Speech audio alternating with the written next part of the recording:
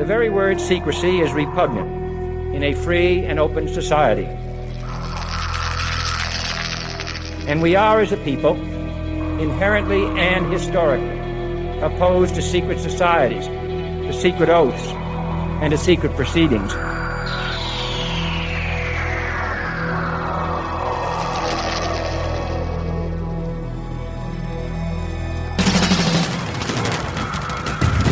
The questions you always had.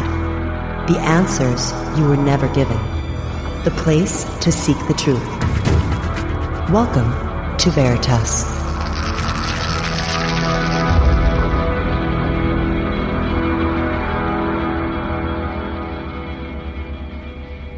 Greetings to everyone around the world, and a warm welcome to another edition of Veritas. I'm your host, Mel Fabregas, and I sincerely thank you for joining me once again. And if your truth journey sent you here for the first time, welcome home. And to listen to tonight's full interview, you know what to do. Simply go to our website, veritasradio.com, if you're not already there, and click on the subscribe button. Give yourself the gift of truth. And tonight we go back to our roots, the ET abduction phenomenon. You know, this is my favorite topic. Many write asking why we don't do more of these shows. And the answer is very simple. There are many areas to discover and research. But we will always cover this topic with the professionalism and interest that it deserves. Tonight's special guest is Sherry Wilde, and her story of a lifelong interaction with beings from another world. Sherry lost her family, her livelihood, and so much more. And she also gained a lot, because she had a mission to complete. Let's hear from Sherry, right now, on Veritas. Sherry Wilde was born in southwest Wisconsin and continues to live in the small community she grew up in. Sherry was living an idyllic life as a wife, mother, and business owner when in 1987, her community experienced a UFO flap that was considered one of the most active on the planet. Her world was turned upside down when she was forced to accept the indisputable evidence that she was being abducted by beings of another world. Overcoming her fear and learning the truth of her involvement with these ultra-dimensional beings eventually became her life goal. In 2009, she was called to go off to the desert, where she inexplicably found herself writing a book, The Forgotten Promise, a recounting of the amazing journey depicting her involvement with these creatures. Now Sherry accepts the truth of these encounters and has cooperative contact on a regular basis with the beings she affectionately refers to as her guides. You can visit Sherry's website, which is linked at ours, and you can also purchase the book there. And to share her story with us, directly from Wisconsin, I would like to welcome Sherry Wilde. Hello, Sherry, and welcome to Veritas. How are you? Oh, I'm great, Mel. Thank you for having me. I appreciate it so much. Oh, it's my pleasure. And just looking at this bio, when you said a desert, does that mean Tucson? Did you come here to write that book? I did. It was quite an amazing thing to feel such a pull to an area of the country that I typically wasn't that attracted to. But I needed to go there, and I literally sat up in bed one night in the middle of the night, and to my little dog, my little 8-pound Maltese that sleeps with me, I said out loud, I said, "We're out of here. Come morning, we're out of here." And we packed up the next morning and we left with no forethought at all. I stopped at my office on the way out of town, told my people there that I was gone. It was just my daughter at that time. I said, "I'm going to Tucson. I don't know when I'll be back." And she just laughed, and away I went. It was just so weird, but that's how it happened.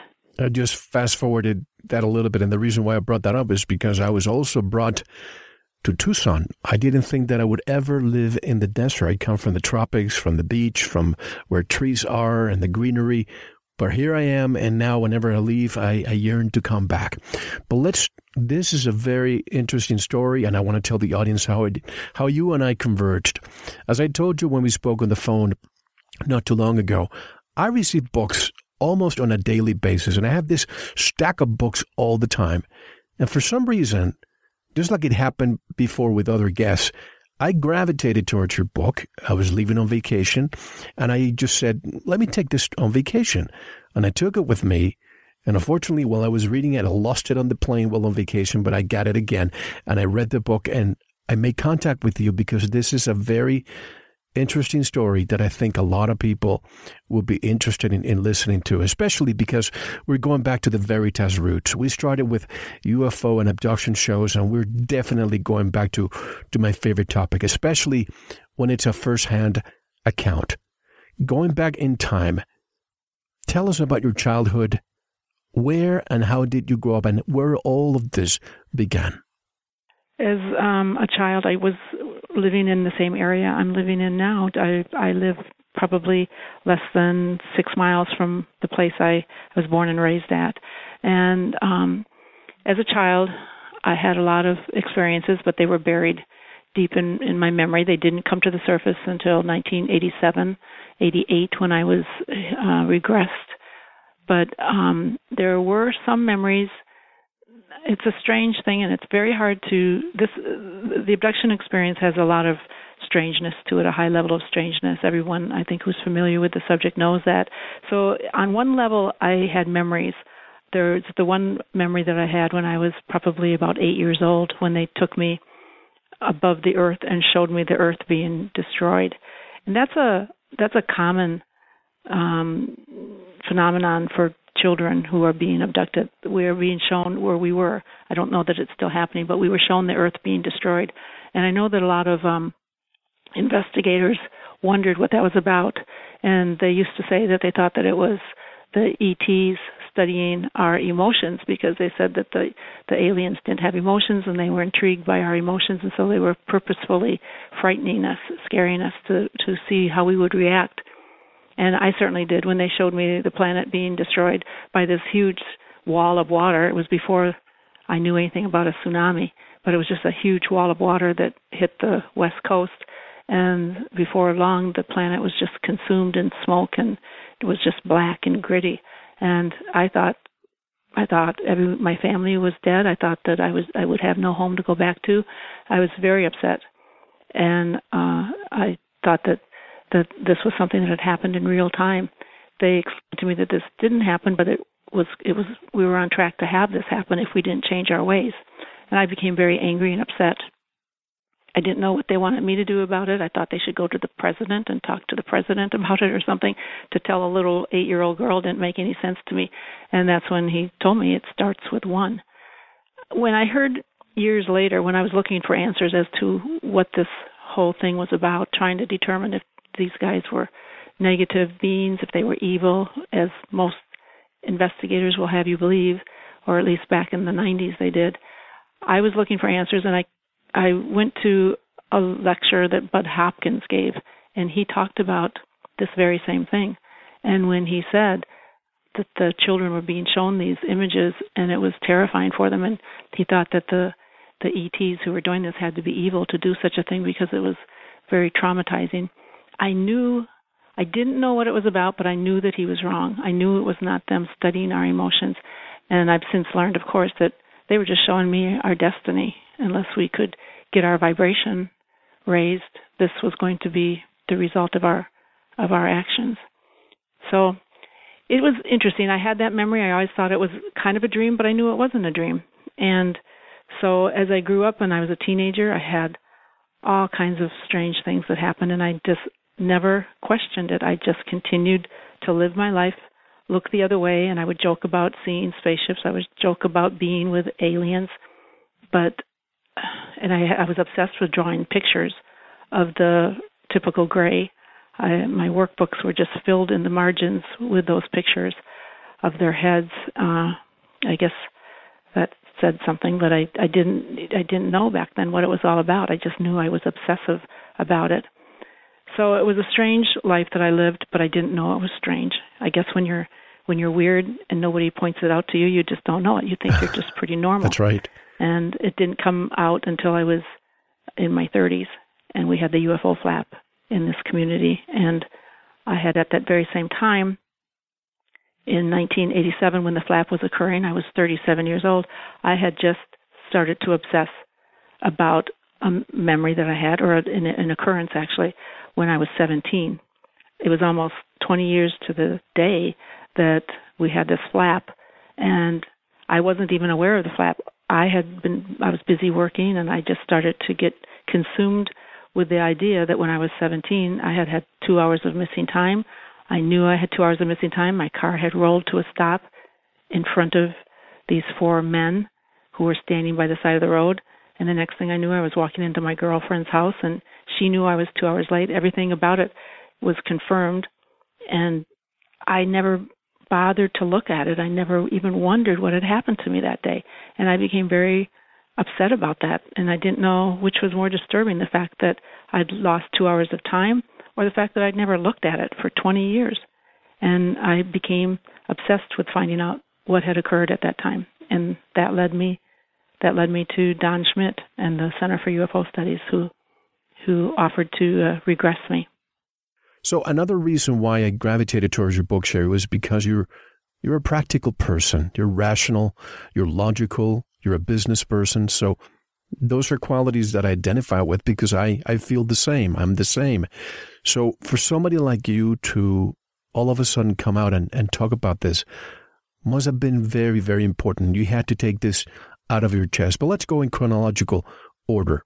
This is the mid to late 1950s when you first had your first encounter. Had you ever seen a movie or TV show depicting aliens or flying saucers? No. I was pretty sheltered. We lived out in a valley down a half-mile-long driveway. This is embarrassing, but I went to a one-room schoolhouse. Mm-hmm. We were very sheltered in very rural Wisconsin, and TV was not a part of our life to any great extent at all. I don't even know how old I was when we got our first TV. I don't know if we even had one when this event happened at the age of 8. So, no, I had not seen anything like that. And to tell you the truth, growing up, I had almost an aversion to the whole UFO thing. I just had an aversion to it. I think it's due to the blocking that's done. And I was very sheltered. I had never read anything. When I tried to go to the movie Close Encounters of a Third Kind, that movie, came out when I was in my mid to late 20s, I believe, and I still hadn't opened up my memories. I couldn't watch that movie. It was like it had been cut into probably 1,000 pieces. And you even complain at the concession, but since I want to go in chronological order, that comes next. Okay. But I'm listening to all of this, and you lived in such a rural area that you had to walk 3 miles to school, even in the winter. And your mother told you, if you ever get tired, don't ever fall asleep because you might not wake up. Is that correct? Yeah, right. Because we walked, and it was 3 miles to school. We would walk to school up over the hills to the one-room schoolhouse, and we would do that year-round, during school years, and a lot of it was in the winter. And it kind of surprises me that my mother would send us out, but she would bundle us up, and we would go, and we would get to the school and just be freezing cold. But she warned us not ever to lay down and sleep because we would get tired, and it was hard because the snow was very deep, and yeah, it was it's a very old-fashioned childhood that I had. That's right, and you were sent out to go play and come back when in nightfall. This is the same way I grew up in. You don't see that these days. How old were you when you were first abducted? Well, Mel, I actually, it's a strange thing. I never knew what this memory was, but I have a conscious memory of standing by my crib and standing there with the ET that I know as Da, and having this little conversation about how I really didn't want to go back into that little body. And I always tried to figure out, I couldn't make sense of that memory. I always thought it had to be my sister who came along when I was 5. But who was I standing there talking to, and why was I arguing about not wanting to go back into that body? So I believe that they've been in my life. I know they've been in my life right from the get-go. I mean, it was planned that I come here, so they've been there. How were you transported to the craft that first time? Do you remember? Oh, yes. That's very clear. I was outside playing with my brother, who was a year younger than me. It was just the two of us out back, and I was picking gooseberries. I was taking a break from us playing on the sandstone rocks and standing out in the gooseberry patch, and everything got very silent.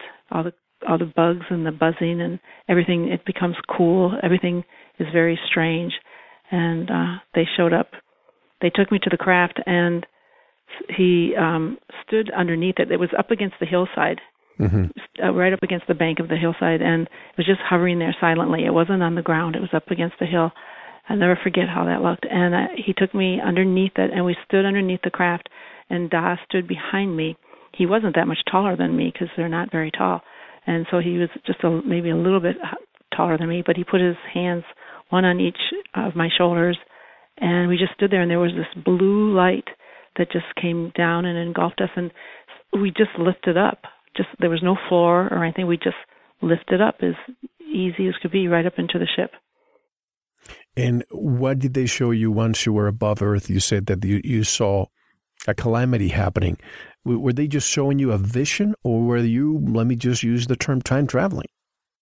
I think it almost seems like we were time traveling, because once we were far out, I got to look outside. They had these viewing windows, and I was looking out the window at the stars, and I was just amazed at how it looked. They looked like, as I put in the book, I think like diamonds spread out on velvet, black velvet. It was just spectacular, and there's just this silence and this it was awe-inspiring. There's no words to describe what that felt like. There's this deep, reverent feeling of connection to something bigger than yourself. And he pointed out Earth, and he said that that's my home, that's your planet, that's Earth.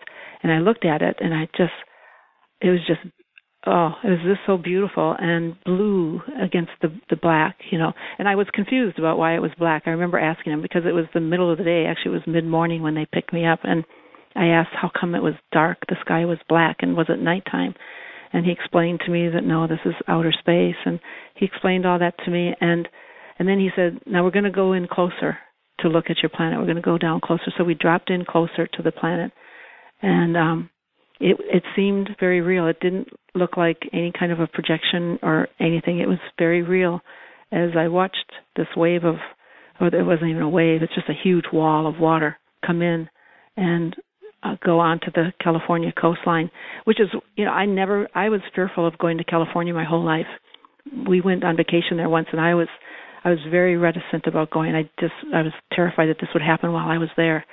So I had a fear of being in California. I remembered always this image of that water coming in, and it went all the way into the Rockies.